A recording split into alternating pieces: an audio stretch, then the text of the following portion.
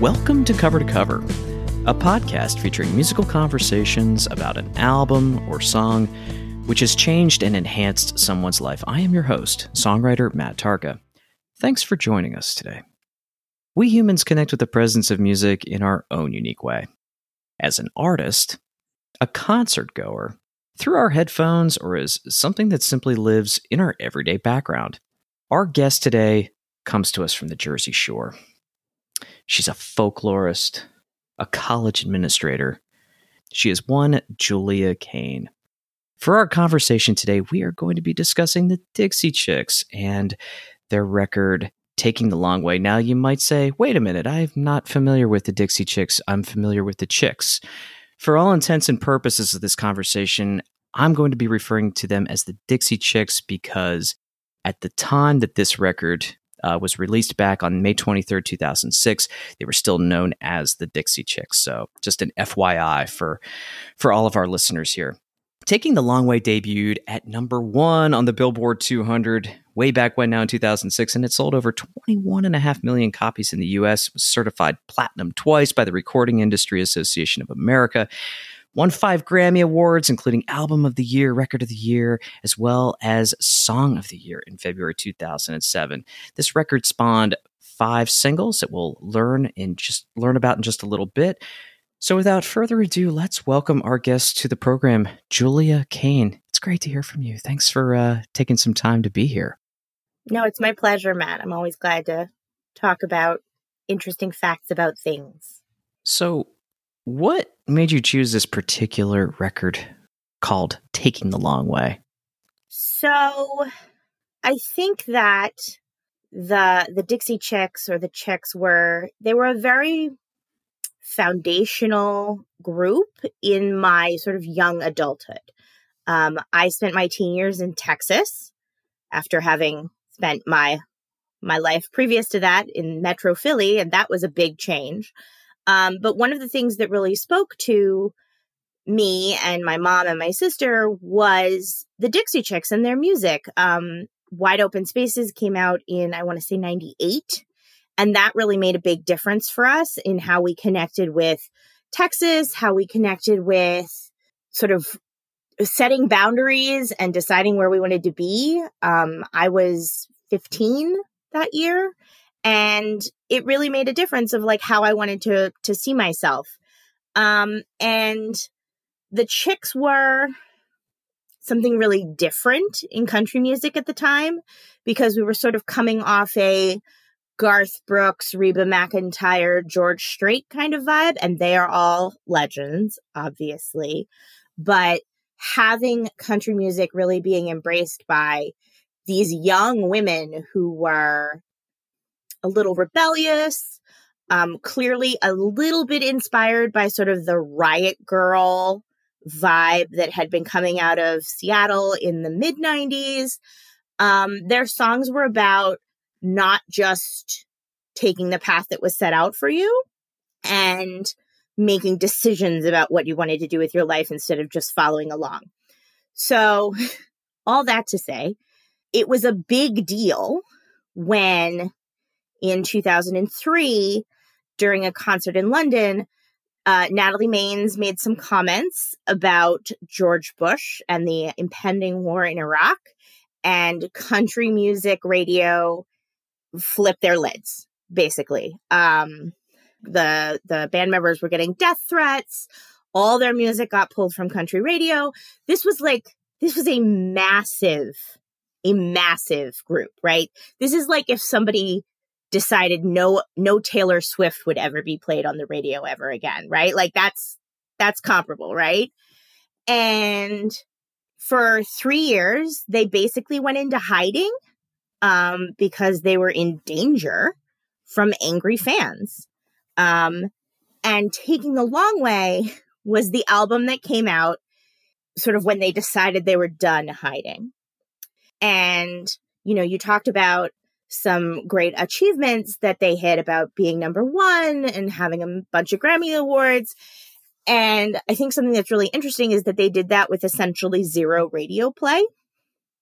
Country music did not play them when they came back, which is unusual, and I think was a precursor to some of the issues that we see now in country music about women's voices. There have been statistical studies shown that a song by a woman is typically played less than once per hour on country radio, which is disproportionately unequal, especially because, again, much like the Chicks Taking the Long Way did, women's music sells really well. Miranda Lambert's albums sell really well. Carrie Underwood's albums sell really well. Maren Morris, Kelsea Ballerini, these all sell really well, but you almost never hear them. And when they do play them, it is most likely to be between the hours of about 10 p.m. and 4 a.m. So not drive time. Not exactly prime time when everyone's listening. No. Right. And I feel like a lot of the seeds of this are sort of in the Dixie Chicks controversy, because before that controversy happened, there were a lot more female voices on country radio. They were always looking for the new chicks, right? Your Shadaisies and your Sherry Austins and your obviously Shanias, right? And then I think they sort of pulled away from women's voices. But Taking the Long Way, the lead single is Not Ready to Make Nice, right? And Not Ready to Make Nice is literally like a diss track response to that controversy, saying, I'm not sorry for what I did. I should be allowed to say that I don't support a politician or a war or violence and not have my life threatened. And that was really meaningful for me as a young woman who was trying to find my way. It was 2006. I was in my early 20s. That's a hard time to figure out who you are sort of in the world, and to be fighting against things like discrimination in your job and weird dating, and like everything was just hard. And then there were these people that were like, you know what? I'm not sorry. I did the things that I thought were right, and I'm not sorry about it. And that was like an earth shaking. And not just for me, I think for a lot of sort of the women my age who had similarly felt them to be a really integral part of their development, and then had that thunderclap of, oh no, if you're too independent, you get this smash down, right? And I think we see that a lot now too with the internet and the kind of things that happen with Twitter, where if you say the wrong thing, you might end up Gamergate, and people are doxing you and threatening your life because you said something they didn't like about whatever. And I think that that's really been sort of the story of a lot of women my age, is we want to be taking these steps and being whole people and feeling like we have the right and the ability to be our riot girl selves. But then we have to sort of take the backlash that comes with that and figure out how to navigate that. And do I say I'm sorry and make myself small? Do I say I'm not sorry and like never really have the same success ever again and put my livelihood at risk? And so that's, I think, part of why this album is so important to me. I do think it's also interesting to note that it is significantly more country, like more old school 1930s to 1960s style country than some of their early work was. Like, as they've gotten more outspoken politically and further away from the country music establishment, their sound has actually gotten much more traditionally sort of outlaw country from the mid-century. We're talking with Julia Cain right now on Cover to Cover. Julia is a folklorist. She's a college administrator. She's dialing in from the Jersey Shore. Julia, can you describe for our listeners who comprise the Chicks? Who are the main ingredients? Sure. So the sort of musical foundation of the Chicks are the Irwin sisters. At the time they first became famous, they were called Marty McGuire and Emily Irwin. Emily then married Charlie Robison and became Emily Robison. And now I think they both have other last names because they've both been divorced again and remarried again. But Marty and Emily were the musical and instrumental foundation of the band. Emily is an incredible guitarist, banjo player, steel guitar, and Marty is a ridiculous fiddler.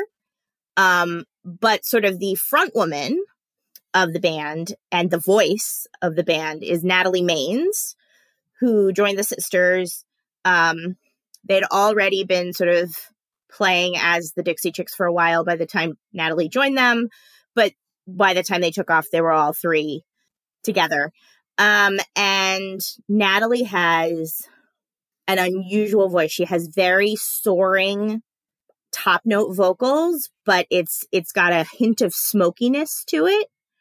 And her belt is incredibly powerful. She's got a really vibrant mid-range, so she's not the whisper soft falsetto that sometimes you hear in a female singer. Her voice is always powerful, and even when singing a lullaby, it's not soft or whispery, which is something that I feel like we don't always hear in pop music, is this foundational deep mid-range that the guitar also echoes and the fiddle sings the high parts. So Natalie can stay real strong because the fiddle is there doing that beautiful top note descant. You have alluded to the fact that you're a longtime fan of the Dixie Chicks. Can you describe for our listeners exactly, when you discovered the group? Was this particular album your indoctrination, if you will, into the band, or were you there from the very beginning? Or did you mention earlier that you were 15 years old when you discovered the Dixie Chicks? Yeah, so I came to the Dixie Chicks not at the very beginning of their work together, because they had some sort of, every band has the small Let's Play coffee houses vibe, right? But their first big album, which was Wide Open Spaces in the late 90s, was a smash hit all over country radio. And I was living in El Paso, Texas at the time, which had 3 radio stations in English, 2 of which were country. So we accidentally started listening to country music. My mom's a music fan. My mom's been into folk music forever. You had a lot of Peter, Paul, and Mary in my small years, but we were never really country listeners in a sort of classical way through the 80s and early 90s, because we lived in New Jersey, and they don't really do that here, or they do now, but they didn't then. So when we moved to Texas, we were like, okay, let's listen to the radio, because we listened to the radio all the time, because, this was before streaming was a thing. You listen to a radio, or you listen to the greatest hits of the B-52s on repeat in your cassette player, which we also did. But, you can really only listen to Love Shack and Deadbeat Club, because that's on the reverse, a certain number of times. And then finally you're like, I must listen to a new song. And 66% of the radio stations, which were in English, were country music stations in El Paso. And we did listen to the Spanish music stations sometimes. I can still rock out with some Juanes and his Camisa Negra, but mostly we rolled with the one oldies station and the 2 country stations. And that's how we came to the Dixie Chicks. And it was just like the perfect concatenation of forces. My parents were splitting up. There's a lot of songs on there about heartbreak and about, not taking bad behavior and about doing what's right for you. So my mom was super into them because, she's listening to songs like There's Your Trouble about somebody who's cheating. And she's listening to things like Let Him Fly, which is about releasing and not holding on to things that aren't working for you anymore. And then my sister and I, who are 12 and 15, are listening to things like Wide Open Spaces, which is about finding your own way as you become an adult. And, it really was the perfect group for where we all were in our lives at that point. And they also, of course, were exploding at the time. And they got so big that when my family left Texas and moved back to Philadelphia, a bunch of the girls in my senior class in high school got into the Dixie Chicks when their second album came out. And they were like, do you know about this? And I was like, excuse me, have you seen my t-shirt that I've been wearing for 3 months? Yeah. Yes. I lived in Texas. I know about the Dixie Chicks. But they were huge. They headlined Lilith Fair. Your lovely wife and I went to that Lilith Fair because we loved the Dixie Chicks so much. They were a huge deal. And then very abruptly, they were nowhere because they said the wrong thing about the wrong person, apparently. And a lot of people got real mad and they were just off the radio. I think from what I remember, it was the son of Colin Powell, I think, who was directing the FCC at the time. Interesting relationship there. Talking with Julia Cain here on Cover to Cover with Matt Tarka, all things the Dixie Chicks, and we are talking about Taking the Long Way. Now, this feels like a really good segue to talk about some of your favorite tracks. Would you like to pick out just a couple, or would you like to systematically go a traditional route of cover to cover? We'll be guided by you. I feel like going actually cover to cover is kind of a lot, but maybe we could do a highlights in chronological order. It sounds like a Daily Double type of answer. Right? But the first three are such an incredible, almost like a medley, almost like your, Abbey Road side 2, everything sort of moves into one another. Not orally the same way that Abbey Road side 2 does, but it's really like a nice narrative story about flying high and then making different choices and then going into seclusion and then deciding you're going to come back. So I definitely think if we did the first 3 in a row, that would for sure be something I think would be meaningful. Let's do it. So the first track is called The Long Way Around, and this is a co-write with Dan Wilson from the band Semisonic, which many people know from that absolute smash hit that they had called Closing Time. Delicious pop country. Gives you all the goosebumps as, kind of someone walking around, avoiding any sort of stagnation. Somewhere, Julia, there's a trip to the beach and a trip to the carnival squeezed into a full day on this track. What say you? Yeah, I think that it has a lot of energy, and I think it's a really great way to open an album with talking about how you've been on top of the world and you've been super busy, and at the same time taking a sort of Robert Frost, The Road Not Taken approach to it, which I really like as a sort of a different way of approaching sort of an outlaw country vibe, right? Yeah, and that first lyrical phrasing or stanza, there's a specific call out to, people that are living in the same zip codes where their parents live, but they couldn't take that road less traveled, right?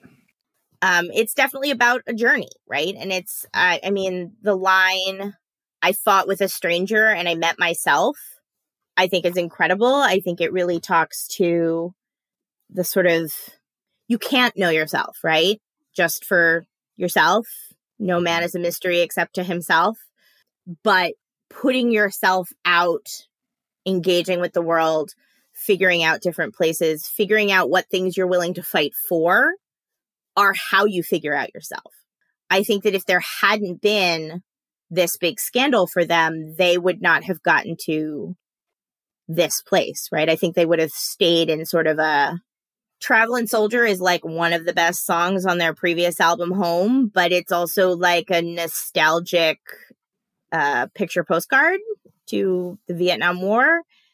Well, not the war itself, but like to the effect that that had on people in their lives and relationships. And I don't know if they would have gotten to a place where, you know, now their current work is very informed by injustice and by fighting and by asserting themselves and being advocates. And I don't know if they would have gotten to that place without the conflict that they sort of address in Taking the Long Way. Mm-hmm. And I think it is relevant to mention that all those other bands that were back in the early Chicks days, they're not, they didn't have that controversy and they didn't have that growth, and they're not putting out albums now. And the albums that we are getting from Women in Country are much more aggressive, are much more about advocating, are much more, if you cheat on me, I'll actually murder you, which is a classic of the country genre, but it's kind of nice to have it, you know, circle back. And I think that if they hadn't had the controversy, I don't know if they would have made that leap over that bridge, right? Because there is quite a crevasse between Cowboy, Take Me Away, I Want to Sleep with You in a Field of Wildflowers, and I'm Not Sorry, right? Mm-hmm. To add on to that particular part of the lyric here, well, I fought with a stranger and I met myself. I opened my mouth and I heard myself. That's a really startling discovery for many people. You know, some people don't always necessarily like the sound of their own voice. It's scary and it's uncomfortable, and there's a lot of vulnerability with that idea. And she continues, it can get pretty lonely when you show yourself. Guess I could have made it easier on myself. So yes, there's a little bit of, I hate to use the term second guessing, but the narrator isn't second guessing at all. I wouldn't even call it regret either. I would say like a clear-eyed acceptance that like it could have been an easier path. But you don't grow in comfortable places. That's something I tell my college students all the time when they're having hard times. I'm like, yeah, but you don't grow in the easy places, right? You stagnate. You're going through something hard now, and that's hard and that sucks, and I'm sorry. But you're going to come out of it on the other side better able to deal with other things that happen to you, right? Like, I think that in the past year, specifically, there has been an unhealthy focus on grit and resilience, right? Like, we've been so expected to be resilient and to just power through and to not acknowledge things that are hurting us. But like, it is important to go through things that hurt you, because something will eventually come to hurt you. And if you don't have the skill sets to like deal with that, it hurts you worse.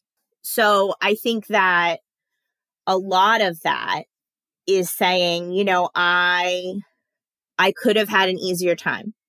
I could have just sung the songs, made cute little banter, not had an issue. But when other things start happening in my life, I'm going to be ready for those things because I've been through this. We're chatting with Julia Cain here on Cover to Cover with Matt Tarka about the Chicks. And what's next, Julia? I believe we have Easy Silence. Yeah, I think we have Easy Silence, track 2. Yeah, so this is much more of a sort of a classic love song, but it's not about romance so much as it's about peace and respite. So Taking the Long Way has been about making choices that made your life hard, right? And then Easy Silence comes back and says, but I found places of peace and places where I could be still in myself and still, with this person that I care about, that has given me shelter from that drama that I've sort of brought in. And so it's a love song, but it's not about attractiveness and it's not about roses and romance and kisses. It's about having somebody have your back and keep you safe. Marty McGuire really shines on this track. There's a lot of pensive, moody piano as well, just some really nifty figures. And it kind of reminded me, in terms of moodiness, of Tom Petty's It's Only a Broken Heart off of Wildflowers. I've been kind of recently revisiting that in full. And there's just a nice, as the title of the song is, Easy Silence, there seems to be this allowance of stillness by all of the instrumentation to kind of breathe around the vocals, which is just really nice. It's a really wonderful track.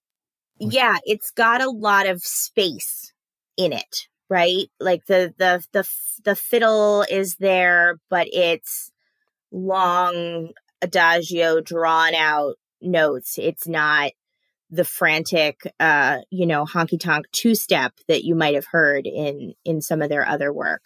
It's more of an Itzhak Perlman and less of a nitty gritty dirt band, which I think is it shows a real flexibility and a breadth of ability for Marty McGuire, right? Like not everybody can be both of those things. Are there any lyrics that stand out for you in particular on this track? One of the things that I really like is the line, "It's okay when there's nothing more to say to me." Yeah. I think there's a tendency to talk things to death and to constantly be trying to process and trying to sort of work your way through everything that's happening. And I sort of appreciate that lyrics acknowledgement that like sometimes there's nothing left. You've said all the things that there are to say, but that doesn't have to leave things feeling empty or boring or unfinished. That can make things feel complete. Yeah, I love that. There's a lyric in here that you alluded to in regards to just, could be a Vietnam War, could be just war in general. In the stanza before it, she sings, "Children lose their youth too soon. Watching war made us immune." I mean, certainly powerful imagery, but I was just thinking about, some of those themes that, took place on that early record. So it's a little bit of a callback there, if you will. Yeah, I think it really is. And I think that that's something too that at the time in the early 2000s was just a constant barrage. Cable news was sort of not new. There'd been cable news for a long time, but the 24-hour CNN news cycle of you can literally turn on the TV any time of day and watch horrible things happening. And, the Chicks are not the only ones who are making these sort of observations, right? Like one of our greatest YA art forms sort of works of the last 15 years or so is Suzanne Collins' Hunger Games, right? And that's based on the same thing. That's based on her flipping back and forth through the channels, and she would see the Real World Road Rules Challenge, and then the next channel would be bombs. And she was like, oh, we're literally going to just like kill each other for fun soon. And I think it's a similar, like that children lose their youth too soon. It's the same vibe as, sending 12 to 17-year-olds into an arena to kill each other for the amusement of the capital, right? Right. And let's distract you in the meanwhile with Real World and Road Rules, forget that other channel that might be sitting right next to right. And then sort the of ongoing war. whiplash you when you change the channel to try to get to Nickelodeon. Right. Yeah. We're talking with Julia Kane here on Cover to Cover with Matt Tarka about all things related to the Chicks, or the Dixie Chicks, as they were known for this particular album.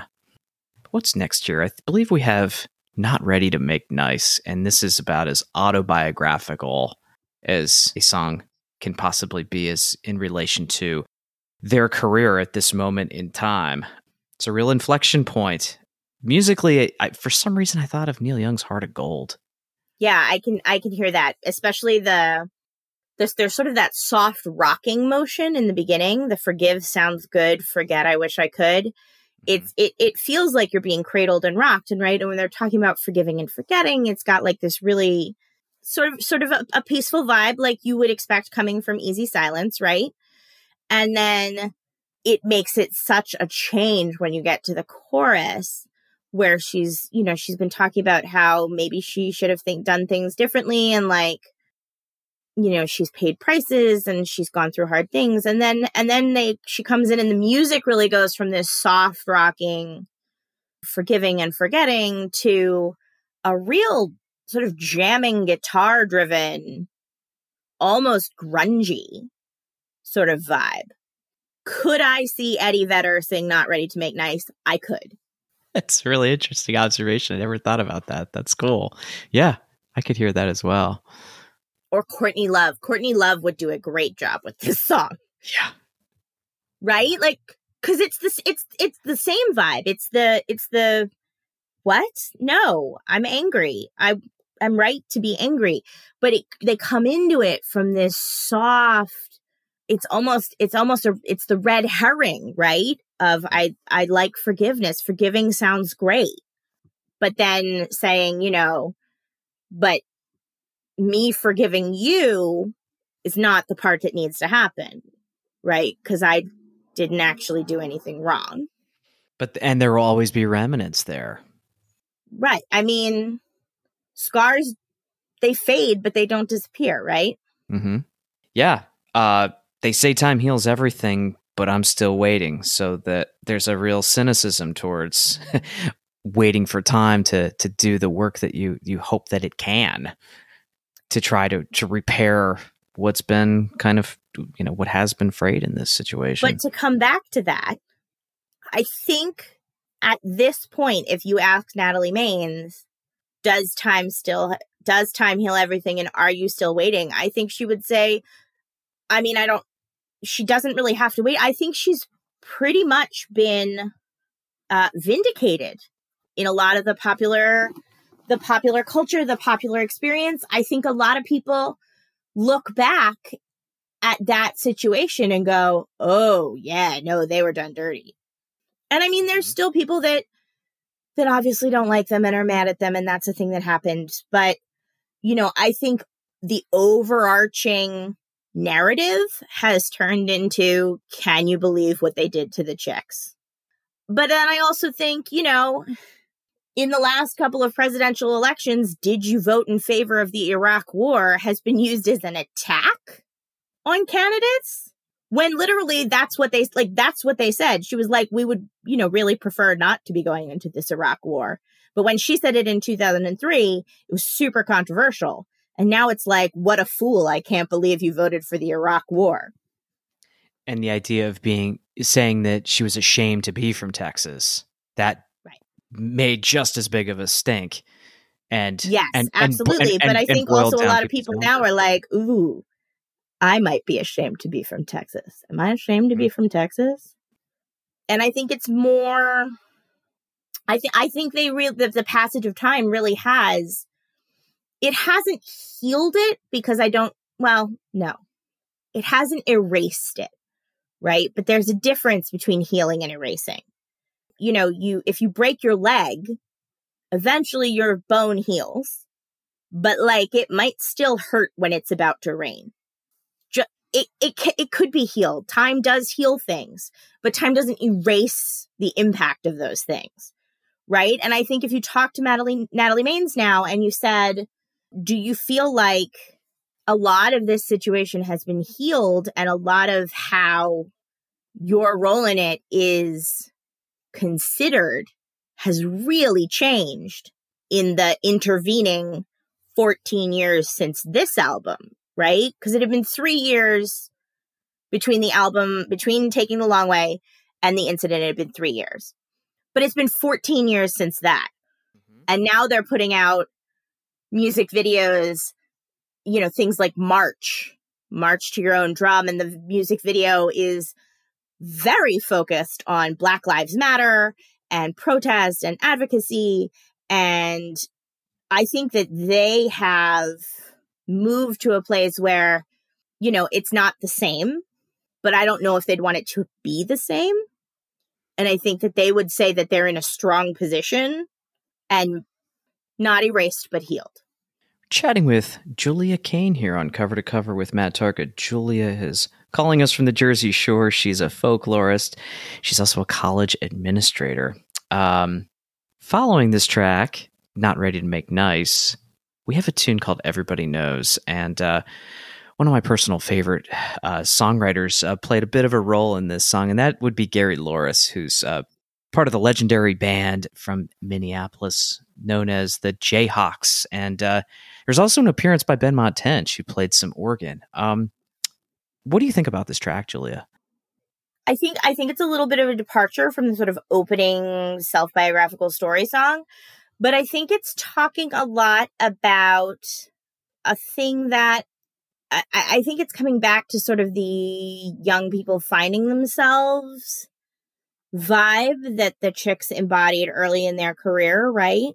But early on, it was like, I need to escape. I need to go to these, to be in nature, to make my mistakes, etc. And now it's sort of saying, I need to be willing to be vulnerable, which I think the emotional discovery is something that comes a little later for people than the sort of physical, where do I want to live? What do I want to do with my life, etc. That comes early. But how do I let myself be open when I've been hurt? How do I let people see who I am truly inside? I mean, middle and high school teach you to keep as much inside as you possibly can, right? Because anything that's unusual will make you a target. And this song is really about allowing people to see the actual you, who you actually are, and I think that this is more about allowing yourself to be the self that you actually are, right? In a way that makes you vulnerable, and especially for somebody who has had backlash to expressing themselves honestly. I think it's honestly pretty unusual to not be talking about, because it's not even talking about how do I find love. It's not talking about how do I become cool. Like, it's an unusual subject for a song. Like, how do I find my inner self and be honest about who I am? Following Everybody Knows, we have a song. It's another co-write with Gary Louris, and it's called Bitter End. This one is such a gorgeous waltz, and it's also discussing those vulnerabilities and who are the fair weather friends in the world. It's pretty clear that this whole album is about reassessing sort of what's important to you. Just literally every song is like, I have reassessed what is important to me, and here's a different way that I have done that. Here's an additional way that I have gone, what has meaning for me, what makes me actually happy. After Bitter End, we have a track appropriately called Lullaby. It's stripped down, it's tender, beautiful pedal steel, whispering, dreamy vocals. What do you like about this song?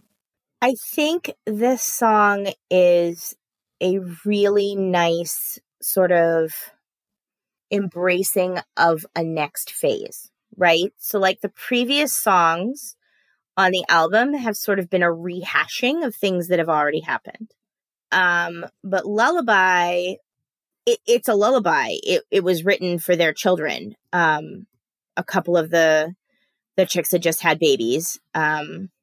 Natalie Maines had just had a son, and says basically like this is my son's song. And I think it really acts as a gateway to sort of a different approach, right? So a lot of the rest of it has been relitigating things that happened before. And this is more of a, how am I moving forward? That I think it has a nice, it's like a nice pivot point for sort of the first half of the album. And of course, 2006, we were all listening on CDs. But I do sort of appreciate when an album sort of goes back to that old vinyl vibe of like the first half is one thing and then the second, like then you would flip the record over, right? And it would be a little different. And I feel like this whole sort of first half of the album is like sort of your classic A-side album half, right? Of like the autobiographical story and the relitigation and the understanding new things about yourself and then the moving into a new phase. And I think this is a nice sort of way to wrap up that first half and move into the new phase. Yeah, this record is beautifully sequenced. It's almost preparing you to kind of catch your breath a little bit and say, hey, here's a whole different series of movements, that you better get ready for. So we're going to let you get up, flip the record, press pause if you need to on a compact disc, and we're just going to get back at it with Lubbock or Leave It. Another appropriately titled name, with this theme of Texas. It's a rollicking country tune, kind of bordering on psychobilly, I guess. Yeah. What do you think about Lubbock or Leave It? Yeah. Yeah, this is definitely, again, like I said, you sort of get the vibe that it's like it was on vinyl and they are moving to the second half, right? Where you get a whole different sonic moment. And I think it really is like a psychobilly kind of thing. It really is like a hardcore Texas honky tonk kind of thing. But it's also about like, they were like, do we like everything about this? Like, we're going to use the genre to be like, how did you also not like Buddy Holly and now he has a statue? Like, that's part of the lyric, right? Is like, yeah, there's a Buddy Holly statue now in Lubbock. And Lubbock was originally like, oh no's the rock and roll. It will bring our children to hell. Yeah, Paris, Texas, Athens, Georgia's not what I had in mind as I'm getting out to laugh to myself, because this is the only place where as you're getting on the plane, you see Buddy Holly's face. It's honestly a little bit macabre that like the Buddy Holly statue is so close to the airport in Lubbock, because like Plains took his life. Does he have to also stand by them for eternity? That's a lot. Yes. But like, that's a lot. They really are sort of, again, I think leaning in on where they're ending up and embracing that, right? And this is going to be way out of left field, right? But Lil Nas X has a new song that came out this week. And it's the music video is very hell and Satan focused. Which this song also is about going to Hell's Half Acre and not being able to resist temptation and being saved, right? And one of the things that Lil Nas X has said is like, you told me my whole life that I was going to go to hell for being homosexual, and now I'm going, and you're also mad. Right? Yeah. And so I think that sort of is a similar vibe here, right? And is very similar to sort of your like your Hank Jr. family tradition kind of vibes, right? Like I do some things that you might not like, but like that's what that is, and you're just gonna have to either get over it or die mad about it, I guess. Come at me. Yeah, right. Like, good luck. Yeah. And they've had this sort of vibe before, right? They had a song called Sin Wagon on, I want to say, Fly, which is about like it's literally about having premarital sex and basically saying, I don't care if you think this is wrong. So they have a lot of callbacks on this album to a lot of their previous stuff, where it's sort of a deeper and more intense and more internal look at that, right? So you've got your Easy Silence, which is like a more adult, mature, damaged in a way look at Cowboy Take Me Away, which is your romance and your butterflies and your skipping through a field holding hands kind of vibe. And then this Love It or Leave It is sort of your sin wagon for grown-ups. Yeah. It's really interesting how many of the songs on this are almost callbacks to earlier albums and to figuring out some of those things again as an older, more mature adult who's been through some different stuff. It's kind of like pieces of a puzzle, and sometimes a few of those pieces kind of get stuck under the couch or something like that. And then, oh, here you go. Here's another portion of the story that I've been waiting to tell you for a couple of years. Exactly. Yeah, this is a much more internal and sort of meditative. I mean, it's not meditative in sound at all, obviously, but it's clearly it sounds like somebody who went to country music therapy. Like they took all their country songs and they took them to therapy and they talked to a therapist and they're like, this is how I approach it now. That's good. Following Love It or Leave It, we have a tune called Silent House. And I love the tension and just kind of tenor, if you will, of the song. What are your thoughts about Silent House? I heard more Neil Young, circa Crosby, Stills, Nash and Young influence in this particular track, but I don't know. What do you think? Yeah. So actually, the track that this reminds me of the most is by Glen Campbell. And it didn't come out until after this, but it's called I Won't Miss You. Glen Campbell had Alzheimer's disease. He lost his memory. And I Won't Miss You is the last song he recorded. And it's about like, all of this will be sad, but it'll be, I won't know any different. Right. And I think that this is sort of from the other side of that, right? This is clearly a song about a caretaker. It's clearly a song about somebody who is watching sort of aging and the loss of mental clarity. And I think that it's something, again, it's coming at that same, it's a more adult perspective, right? Like wide open spaces, you want to get away from mom and dad.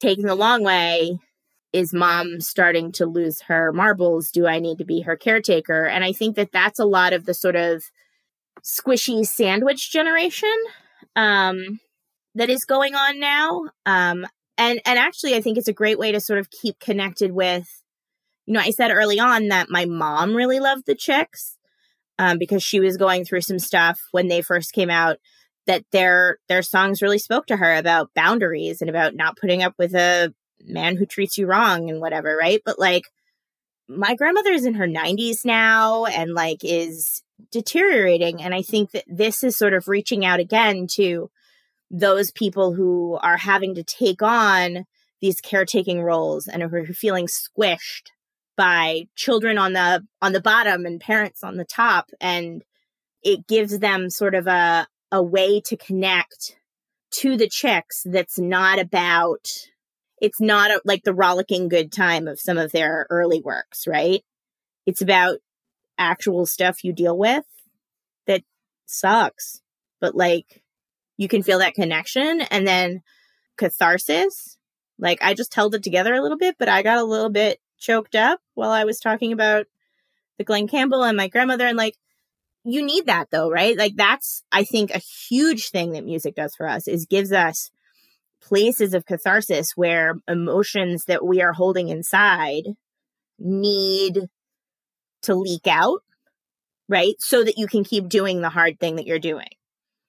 And I think this is incredible for being able to have that connection for sort of this caretaking generation that is squished in the middle.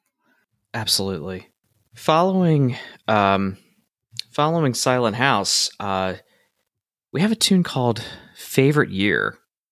Another example of a co-write. This one happens to be, I believe, with Sheryl Crow, and another heartbreaker from Tom Petty and the Heartbreakers. We mentioned Ben Montench just a little bit earlier, but this time Mike Campbell makes an appearance with Ben Mont, and this one is a departure from the previous track. It sounds so much more joyful and nostalgic for some reason. What do you think? Yeah, I think this was really an interesting sort of collaboration with Sheryl Crow, who was in her sort of transition to country music. She made a transition to country music in sort of the mid 2000s, doing like, Picture with Kid Rock, and that kind of thing. And I think this is really, I think in some ways you can hear the connections to like All I Want to Do and Tuesday Night Music Club from her, right? I think that comes through in some of,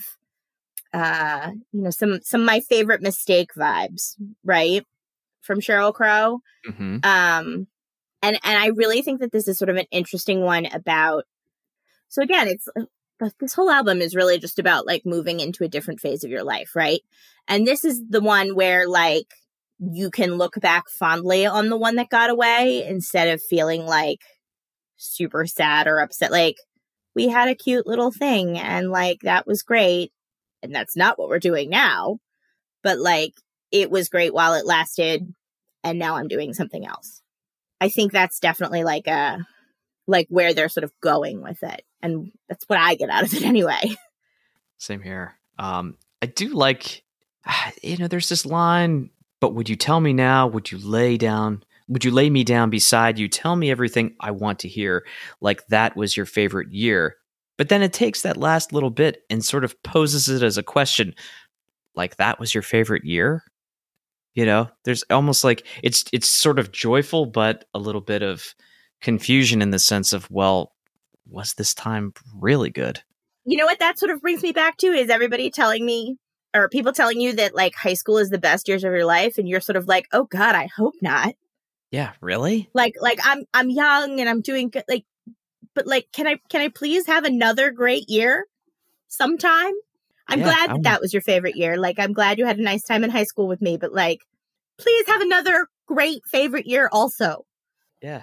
Let's keep the number line going, shall we? Yeah.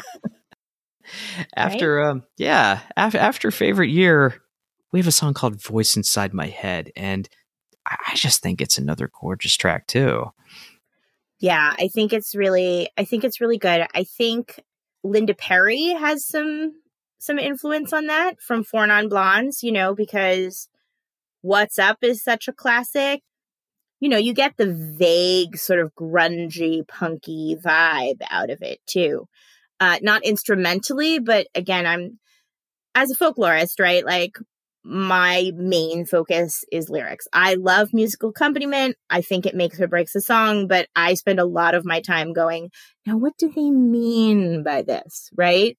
And I think that this is definitely sort of this is sort of the opposite of the last one, right? Where last one, it was like, I'm nostalgic for you, but like also we should continue having good years. And this one is more like, oh, this is the one that got away that I shouldn't have let get away. Right. And not sad about it, just like almost like an irony to it. Yeah. When I said goodbye to you, it's very specific, 10 summers ago. I mean, does that feel like somebody went to college and so they broke up vibe to you? Because that's what it feels like to me. Yes.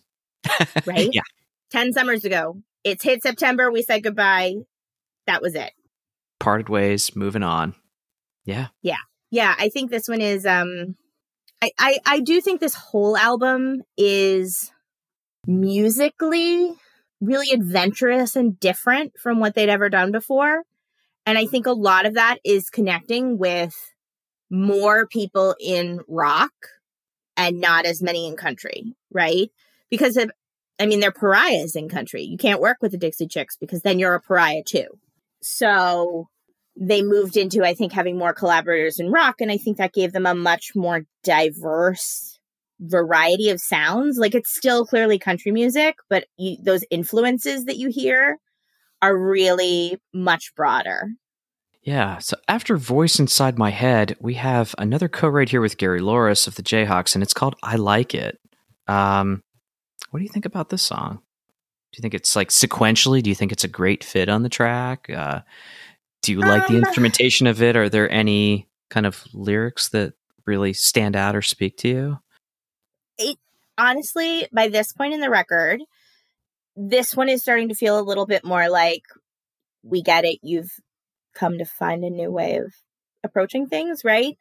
A lot, like, the songs are sort of varying degrees of I've come to know myself better, right?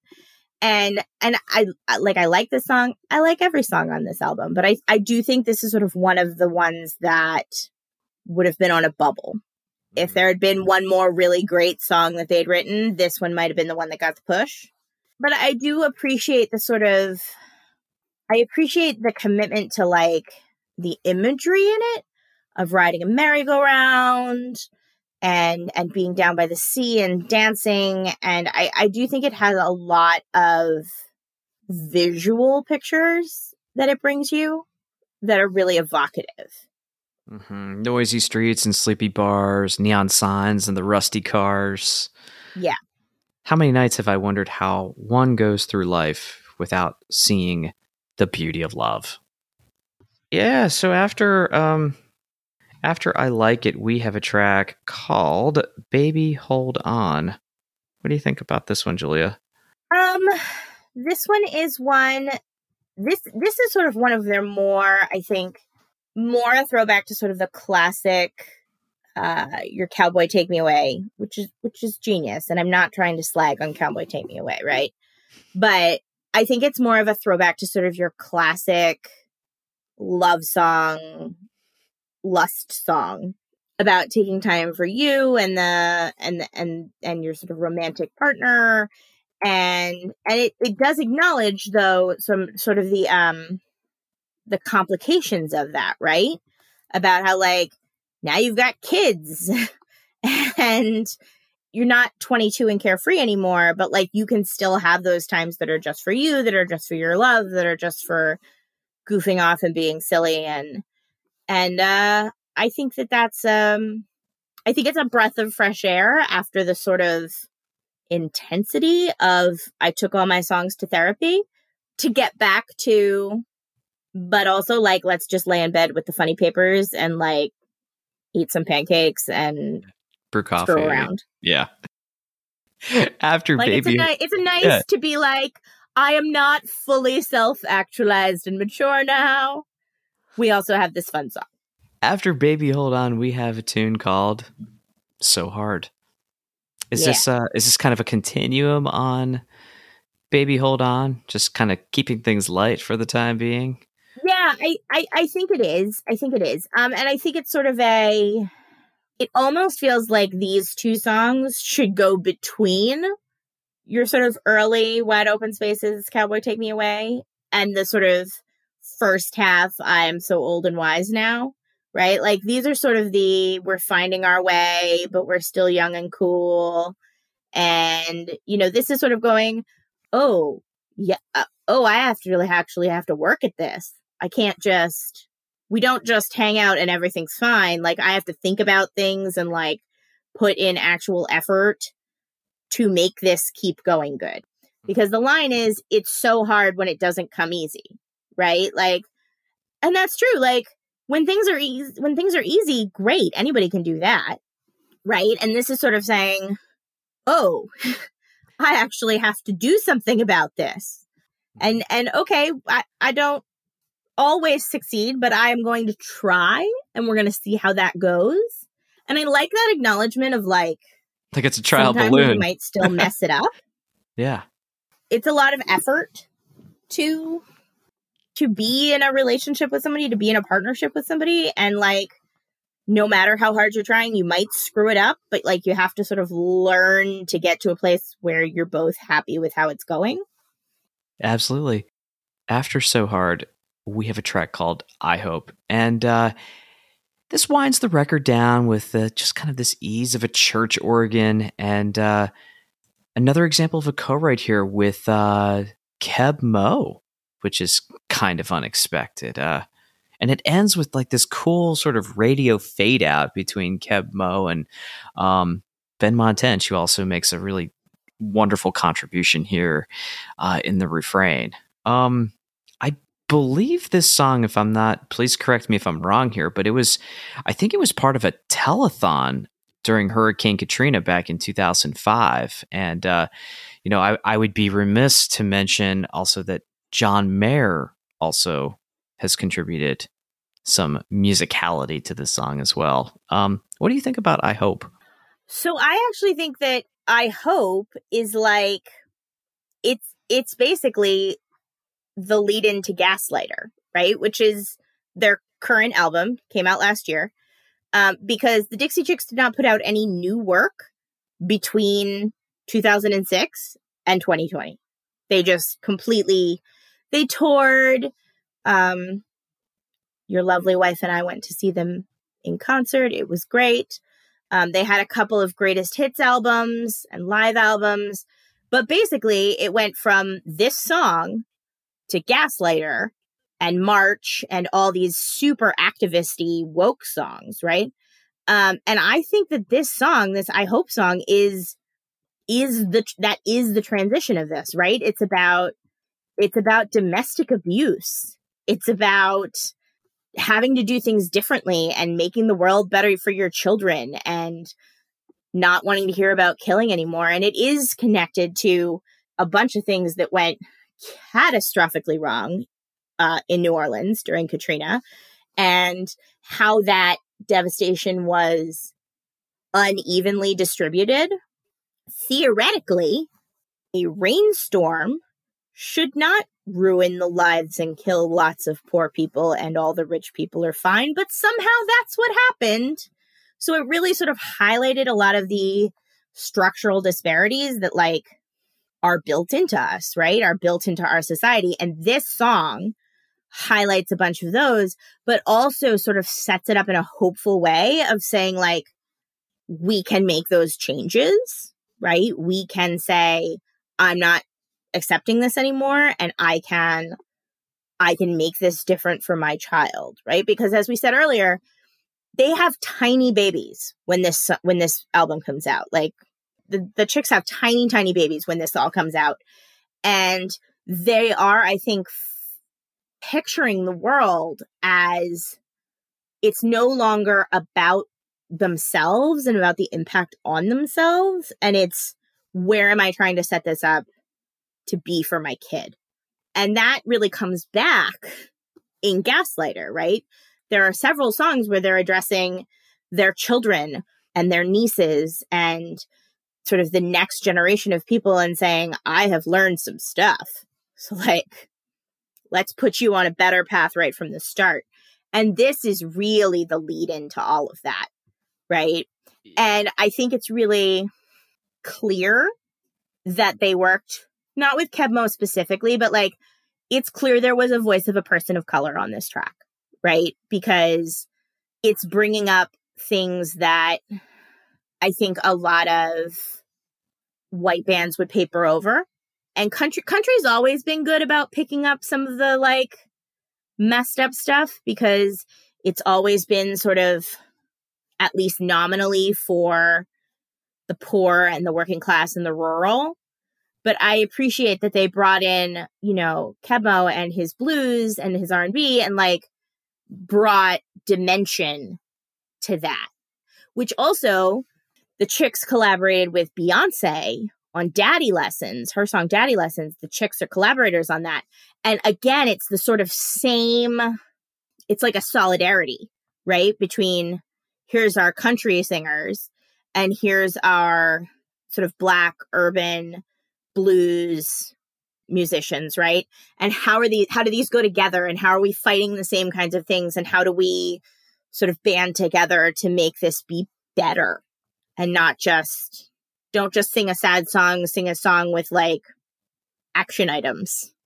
Yeah, and the narrator in this case is literally spelling out that she doesn't pretend to know all the answers, but we have to figure out a way of working together to collaborate on these ever-present, really challenging issues in society. How do we confront them in some sort of positive manner? Right, and not get entrenched in a position of opposition. Right. We're talking with Julia Cain here on Cover to Cover with Matt Tarka. We have been talking extensively about the Dixie Chicks and a 2006 record called Long Way Around. Julia is a folklorist. She's a college administrator. And I would like to close our conversation, traditionally do this with a little chat about cover art. And when you look at this 2006 offering from the Dixie Chicks, what kinds of images are conjured up in your mind? Do you see this as a band renewed? Do you sense that tension that we've been talking about in many of these songs on the faces, for example? What is on the cover, and what is just the overall vibe that you get? So when you look at the cover of Taking the Long Way, it is a primarily black and white photograph of the three members of the Chicks, and which is of itself sort of unusual for them, because previously they've had very brightly colored, or their previous outing home is sepia. It's like a nice soft brown, which really reflected that sort of very down home, very country vibe.